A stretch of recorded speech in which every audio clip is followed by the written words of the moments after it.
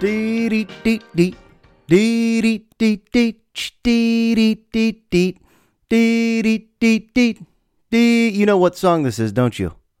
If you're a real Paul Simon fan, you knew the song. You Can Call Me Al.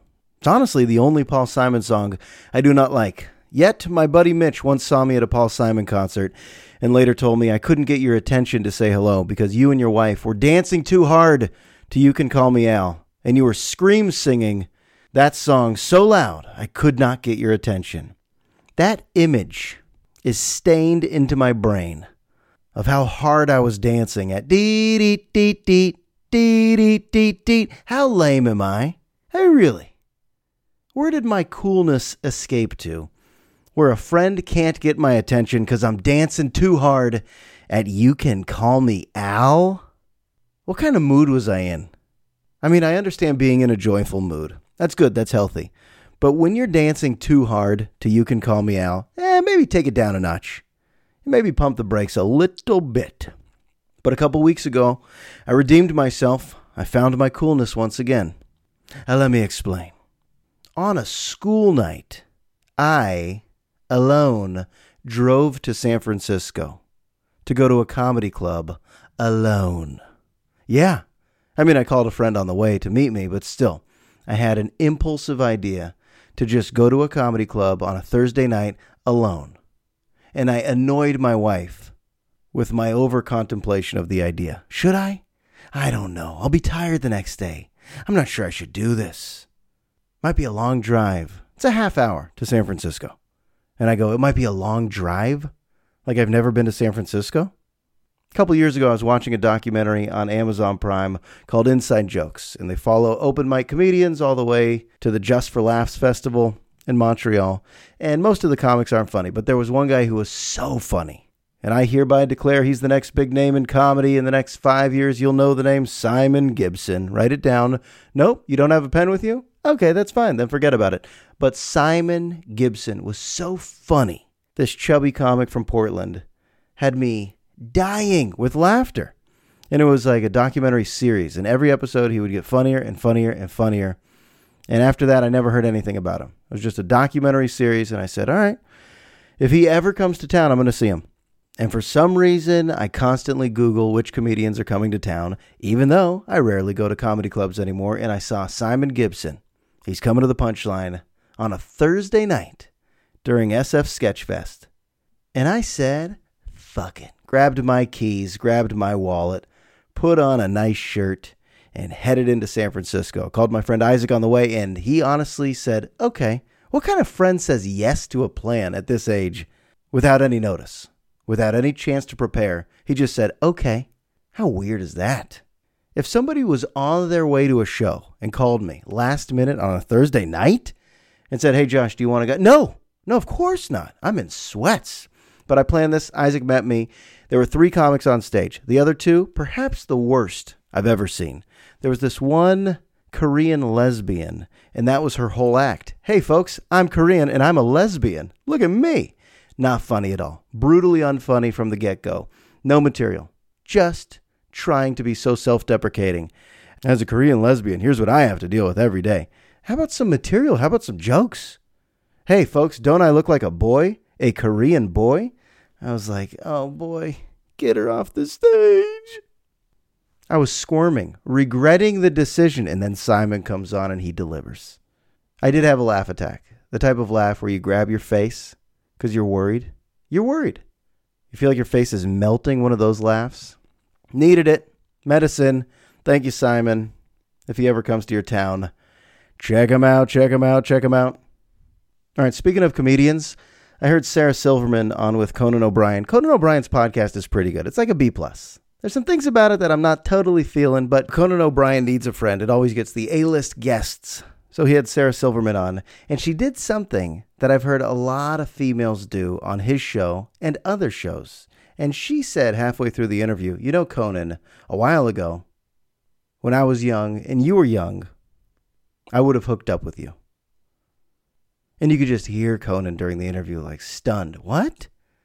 And she's like, yeah, there was one night I was single. I was going to be on your show. I told my friend, don't wait up. I'm going to make out with Conan O'Brien. And he was engaged. She didn't know that, but he had found his wife. And as he was greeting her in the green room to say hello, she was flirting, and then he shared the news that he was engaged, and she felt like an idiot. But sharing that story with him, what's the point? There have been a couple other comics, females, that have said that to Conan. You know, I find you to be so sexy. And before I was married, I would have hooked up with you.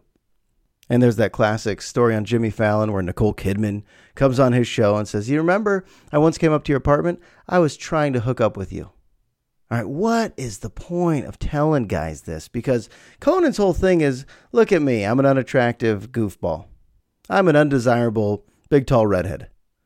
And throughout his life, he probably made a lot of girls laugh, but watched them go home with the cool guys. I made a lot of girls laugh, and then at the end of the night, they go home with the cool, boring guys. So I almost occupy the girls with the jokes, and then goodbye. They go home with the cool guys, the cool, boring guys. Same with Jimmy Fallon. He looks stunned like, what? I could have had Nicole Kidman? And I think there's something about it that I hate. Hey, ladies. If you want to tell funny guys who are no longer single, who are married, that you would have hooked up with them, it's not a great conversation starter. Nobody likes hearing that. Nobody. And it works both ways. I would never go up to a married woman and say, you know what?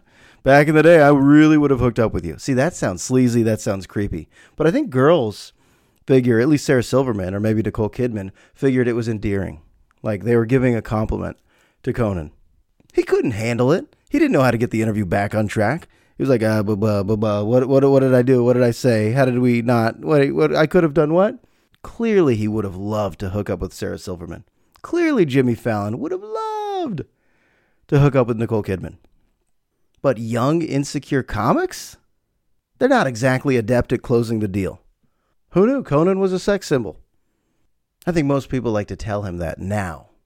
Not back then, but now. All right, as my addiction to stand-up comics continues to get uglier, I just finished Patton Oswalt's book, Silver Screen Fiend, which is good. Highly recommend it. Half memoir, half movie review of his addiction to films. And he's now a dad. He tells a lot of heartwarming stories about his daughter. But one of the stories he told, and this is actually one of his bits on stage that stayed with me, and it becomes even more true now that I see my little girl grow up.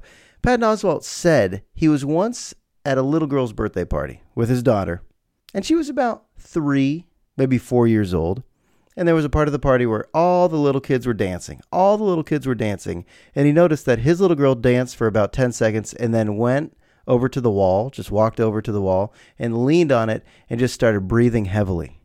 And he was confused. He's like, why is it that my daughter only dances for a little bit and then likes to walk over to the wall, put her hand against the wall, lean, and just start breathing doubled over? I think you know where this is going. He realized, oh, she's imitating Daddy when Daddy taught her how to dance.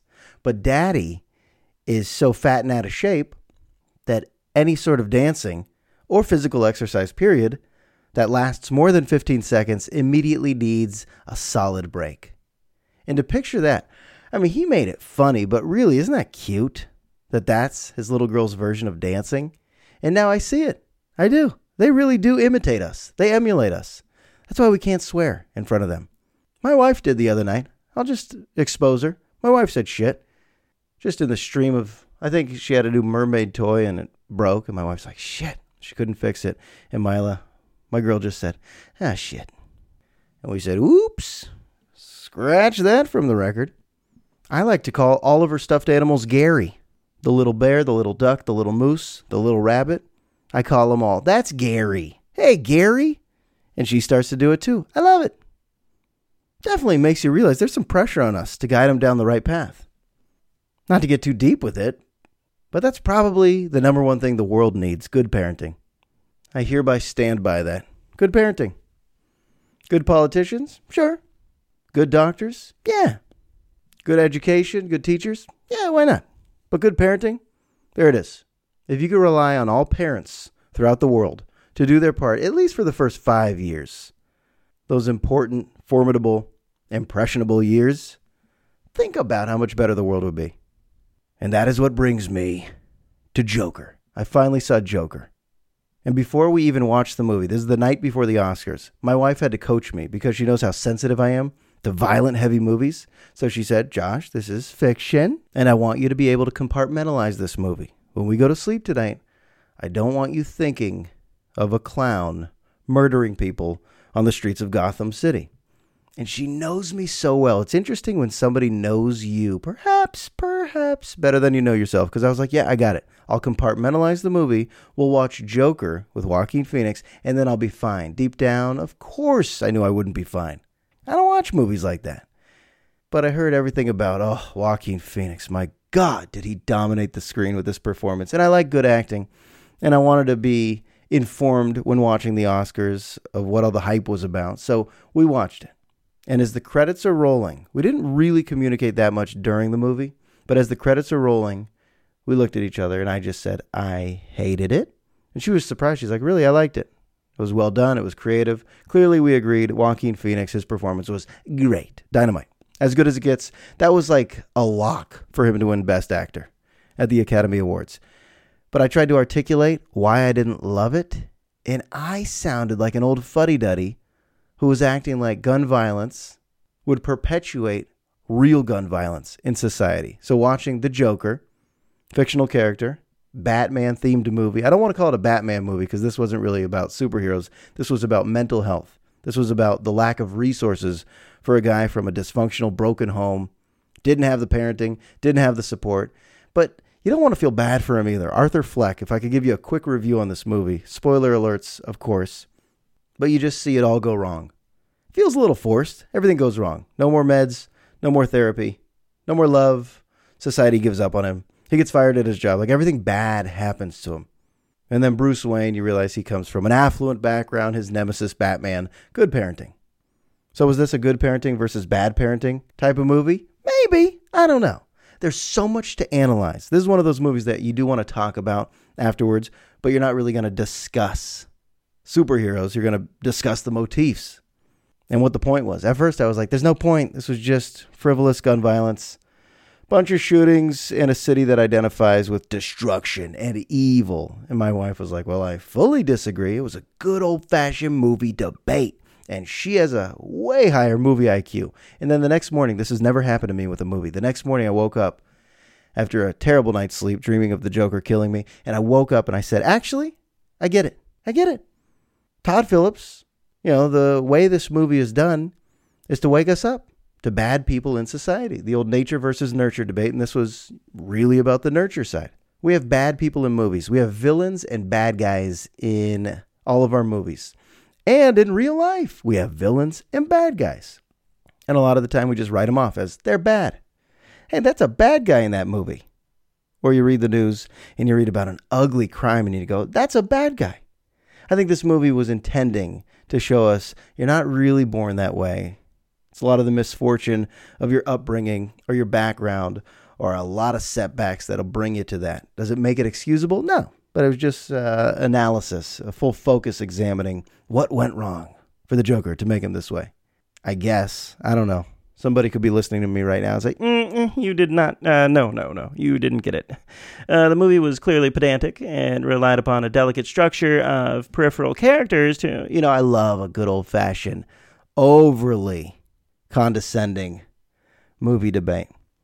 At the high school I work at, my journalism newsroom, we share a room with the film students, and I love the film teacher. Good guy. But when he discusses movies, it's at such a high level of understanding, like the lighting and the choices the directors and actors made. And when I watch a movie, I don't have that eye. I don't have that expert eye. So it doesn't invalidate my opinions. But when we talk about movies, like I told him, The Irishman didn't do it for me. And he was like, oh, you must have missed this. And did you notice this? And I'm like, no, not really. But I like it. I like disagreeing with people about movies and then understanding why we disagree so wholeheartedly. And it's more fun to rip a movie apart. Like if you think about in your life, what are the movies that you had to turn off or almost walked out of the theater or did walk out of the theater? Then ask yourself why. Find somebody that loved that movie. It's a great discussion. It's a great conversation. I want to find somebody right now who says my favorite Paul Simon song is You Can Call Me Out. I was slam dancing to that song. Mitch could not get my attention. And by the way, how about those Academy Awards speeches? Those are the worst. I love that they all act surprised and humble when really they've been spending weeks in the mirror rehearsing. These are totally written speeches, yet they go to the podium and they act like they're searching for the right word, like Joaquin Phoenix with his hand over his mouth, acting like he was in the stream of consciousness, deciding what to say, and using that platform to discuss his views on animal rights and, who knows, climate change. He's so weird in a good way, though. Like, him taking himself so seriously is so entertaining. And then Renee Zellweger, she wins for playing Judy Garland. Her speech was acting. She kept going, those are not real and ums. That's well rehearsed. She just won an award for being the best actress. You think she's going to the podium without a plan? No. It was entirely scripted. Joke's on us. If you have nothing to do in the near future, just go watch Renee Zellweger's acceptance speech for Best Actress. It's a hell of a performance. If you think for one moment that any of it is off the cuff, you're crazy. She had the beats planned out. She did the old, what's the word? Ingenuity. And what do I want to say right now? She the old, I'm struggling to get the right word, and then boom, I have the right word. Wow, how did that happen? Her face is her face, but she also looked like she was struggling to find the most powerful statement. And then boom, she found the most powerful statement. Boom. Aren't you also honored that I'm saying these words to you this evening? I sound like Jerry Seinfeld, so cynical. But actors take themselves very seriously for memorizing lines, then delivering lines. Whereas Amy Poehler, she said it's the most embarrassing thing you could do. Acting, the idea of acting, an adult acting in front of cameras and just a full production staff, is the most embarrassing shit you could do. That makes sense to me. Hey, go do a love scene. Go ahead. Get in the mood. Get all aroused. Show affection to this other professional actor. Really? In front of everyone? Yeah, go do it. It's embarrassing. You know what else is embarrassing? When I watch the show Meat Eaters on Netflix, there's nothing more emasculating than me watching Meat Eaters. It's this guy, Steve Rinella. He's a hunter, expert hunter, conservationist. What's the word? I don't know. He likes to conserve. But he's also really smart, and then he cooks the game. He cooks the animals he kills wherever he is. Just creates a barbecue on the side of a river. Or creates a grill, creates a kitchen at a campsite. He's really smart. I don't know why. I could watch him hunt. The show is done really well. Like, they show him going down a river in Guyana with these two natives. And, he's using a big fishing pole, and they're just, using string to find catfish.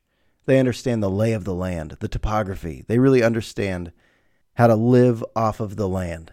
And I watch this show, and I watch them go pheasant hunting and deer hunting and duck hunting. And I truly feel like they represent the opposite of my makeup. My family? Are you kidding me? Not an outdoorsy family. I have very little recollection of even hiking. Definitely no fishing. We never went fishing. I don't think I'm related to anybody that's hunted. I don't think the Rosenbergs, these East Coast Jews, pretty sure not a lot of pheasant hunting going on throughout my lineage. If you look down my family tree, not a lot of guys skinning deer to get to the venison meat. And I just realized, wow, there's a lot of Americans like this, or there's a lot of humans like this who are just comfortable picking up a gun, picking up a bow and arrow, going out, killing something. And I don't have a problem with that. I can't be that hypocritical. I eat burgers, I eat chicken, I eat turkey, I eat hot dogs. Ooh, yeah, I probably shouldn't. But I eat all this stuff. I eat fish. So for me to watch a hunting show and have any sort of judgment would be an ugly contradiction to my diet. But it's fascinating how comfortable some people are. This guy is totally comfortable shooting an elk, then walking up to that dead carcass, ripping off the skin, ripping out the bones, taking the meat, seasoning it, putting it on a grill, and then on a plate. And then by that point, I go, yum. Well, it's good. But the first 20 minutes I just survived, sweating through, I was like, I could never. I just had a buddy, Jason. It's his birthday today. Happy 41st. Sorry to drop your age. But he went hunting. He learned all about it. And a part of me kind of wants to sample it. Like, I would try it once. You should try a lot of things once. Who knows? Maybe I'm the best. Maybe it turns out I'm a sharpshooter. But how rewarding would that bite be? They were catching catfish. These catfish looked like they were the size of blue whales, just putting them in their boat, gutting them, skinning them, gilling them, slicing them, pureeing them, dicing them, cracking them over the head, and sleeping on the side of the river. Not scared of snakes, not scared of spiders. The exact opposite of who I am. See, I like nature. I like it. But I like a view of it. Like I'd like a coastal hotel room. But when you're in nature, when you're in it, not in it like a day trip, but if you're like backpacking, you're like, I'm just going to be in nature. I'm not comfortable with the idea that a bear might come over. Not all that comfortable, as you could tell the way I've talked about wildlife in the suburbs. Not all that comfortable with all these animals. But I do recommend the show, Meat Eaters. Check out an episode. If you find it to be relatable, then you are not like me in any way. I like outdoorsy people. They're fascinating to me. Some guys that just go rock climbing for hours and hours and hours and hours. That's it? That's your day? That's your life? Free Solo? Wasn't that the documentary that won Best Picture a year ago? That doesn't look fun. But the documentary looked fun. All right, what are the two obvious things people say to me? Or probably say to you as well. Number one is time flies. Man, where does time go, right? And it's true. I go to bed on a Sunday night and I dread it. Oh, here comes another grueling week. Why dread it? It'll just be Friday once again. The cycle goes quick. It goes quick. It goes quick. I don't care what job you have. You probably try to press fast forward mentally to the weekend. And we shouldn't do that, right?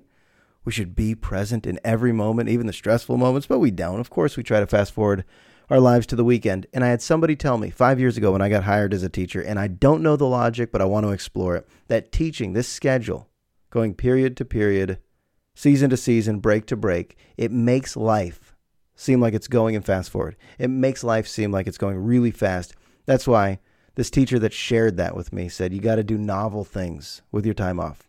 Don't just stay home. Don't just spend a bunch of time on the couch watching Netflix, but actually go do things with your time off because it'll make time feel like it's slowing down. And it was and has become the absolute truth. There's something weird that happens with the school year schedule. Sometimes I forget that other professions are just year round, even though I used to live that way. Now, with the summer break, spring break, winter break, weekend, summer break, spring break, winter break, ski week, weekend. It is a blur. It's February already. Feels like the school year just started. I mean that, literally. It feels like the school year just started and now it's February already. So what's happening? I don't understand the logic of why it is. Maybe it's that the school day is structured in these periods and they fly by in the blink of an eye. I don't know what happens. You get into a rhythm. It's such a rhythm. You do a full lesson plan for an hour and then a new group of 30 teens come in and you do it again. Variations? Sure. Little differences? Absolutely. But doing the same thing again and then again, and the discussions are different. The humans are different, but it structures the day to where I arrive, start having coffee, and then go into my hamster cage, run on the wheel for about 8 hours, and then last bell. And as I walk to my car, feels like I've gone through the car wash, feels like I was in a dryer all day. It's not the bad kind of exhaustion, but it is true exhaustion. It's vocal cord exhaustion, slight headache from talking so much. There's really not breaks. Like classic breaks, just time to yourself. No, kids always come to you during your breaks. And you got to be approachable. So all that is all good. But I feel like I've entered a phase of life that is just expedited by this profession. That's a scary thought. Or maybe everybody feels that way in every job. And what I'm saying is just nonsense. However, the second thing people say is enjoy it while they're young. Parenting. It goes quick. And that I actually disagree with. I don't feel like it's going quick. I don't. I feel like it's the biggest cliche I hear. It goes quick. Enjoy it. It goes quick. Soon she'll be a teen. Soon she'll be bringing boys over. Soon she'll be sneaking out. Soon she'll be filling out those college applications. Oh, really? Soon, shut the fuck up. Oh, really? It goes quick? Yeah, it goes quick. Oh, my God. That's every conversation that you have with people. I mean, on the surface. Not the people close to you, but, just like the tepid small talk conversation about parenting. That's the go-to for everybody. Oof. Goes quick, man. It goes quick. For some reason, it doesn't. She still looks small to me. I don't know. Maybe one day I'll wake up and say, where did all that time go? But I'm pretty present. Maybe it coincides with the fact that I've been meditating throughout her entire life. Be here now, Ram Dass. I think I'm pretty present. I haven't had that moment where I wake up and go, where has time gone? Look at this grown woman. No, it's just, she's still little. It's great. I love that. That's the dichotomy. Professionally, makes my life feel like it's going fast, fast, fast, fast, fast. Parenting slows it down. I like that. Maybe this is an advertisement for parenting. So go on and do it now, you help. All right, I'll end it with this. You know what's weird? I used to know who won the World Series every single year. Every single year. And then something happened in the last 10 years where not only do I not know who won the World Series, I probably didn't watch all the games. And, how about this? Drum roll, please. I didn't give a shit. Like, ask yourself right now, who won the most recent World Series? The answer is the Washington Nationals. That probably didn't change your mood just now when I revealed that. But back to the film teacher. I was talking sports with him. He's also a sports fan. And we were going back and forth, describing who won all these World Series that we remember throughout the 80s and 90s. And we were just going back and forth. I was able to go from the year of my birth, 1981, through about 94, 95. 81 Dodgers. 82 Cardinals. 83 it was the Orioles over the Phillies. 84 Tigers over the Padres. Just going to do this off the top of my head. And I don't know what crease of my brain this is still in. But the Royals won it all in 85. The 86 Mets. The 87 Twins. The 88 Dodgers over the A's. And then I think my first real memory of watching every moment of every pitch was A's sweeping the Giants in the Battle of the Bay, 1989. 1990, Reds sweep the A's. 1991, Twins over the Braves. 1992, here come the Blue Jays for 2 straight years. So 92, 93, Blue Jays. 94, strike. No World Series. Next year, 95, Braves over the Indians. There it is. Braves with all those pitchers finally win one. And then 96, the Yankees start to become that dominant team that I tune out, and that's when it ends for me. It's when it ends. The World Series used to be so special. And then I thought about this. There's an economic rule called the rule of diminishing marginal utility. Yeah, I'm going to bring this up. It's a law of economics. It says the satisfaction that people derive from anything, items, products, even experiences, it decreases as they consume more of it. So it's called the law of diminishing marginal utility. And I had to study this. I had to teach it years ago. I taught econ for a semester. And we did an experiment. I made popcorn for 35 kids. And I said, eat a kernel and then evaluate how satisfied you are after each bite of popcorn. So when my wife and I eat popcorn, those first few bites, oh, heavenly. And then at some point after bite number 45, bite number 60, the satisfaction decreases. Kind of plummets. Towards the end, I go, I'm good. And my students kind of understood as they just sat there eating popcorn and evaluating how their satisfaction was decreasing and diminishing over time as they consumed more and more and more. I feel like that's sports for me. I mean, that's a lot of things.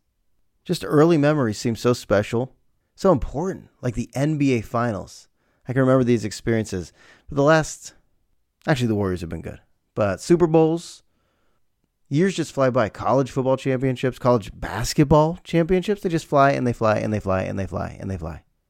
And they don't feel special. But I bet there's a 10-year-old who's memorizing all the current winners of all the champions and league championships, and it's going to be special to them. But when they're 38, the law of diminishing marginal utility, the memories, the items, products just in general have more value when first purchased. So how do you go back and develop beginner's mind? I don't know if it's possible. A lot of people say they like to live vicariously through their little kids, like Play-Doh could be fun again, finger painting could be fun again. And it's fun to watch your kid do it, but really, those memories reached the pinnacle of as special as they're going to be. So now, yeah, absolutely. Not to sound morbid, but who cares about me anymore? It's all about watching my kid and hopefully kids in the future. That's it. That's where the joy comes from, watching them experience life. Could I attain beginner's mind, as my guided guru says on the meditation app? Achieve beginner's mind. Look at nature as if you're looking at it for the first time. I try so hard. And some days I'm good at it. But most days I look at things through the lens of a cynical old 38-year-old. All right, let's get out of here. Had a bunch of other shit written, but I'm not getting to it. Who cares?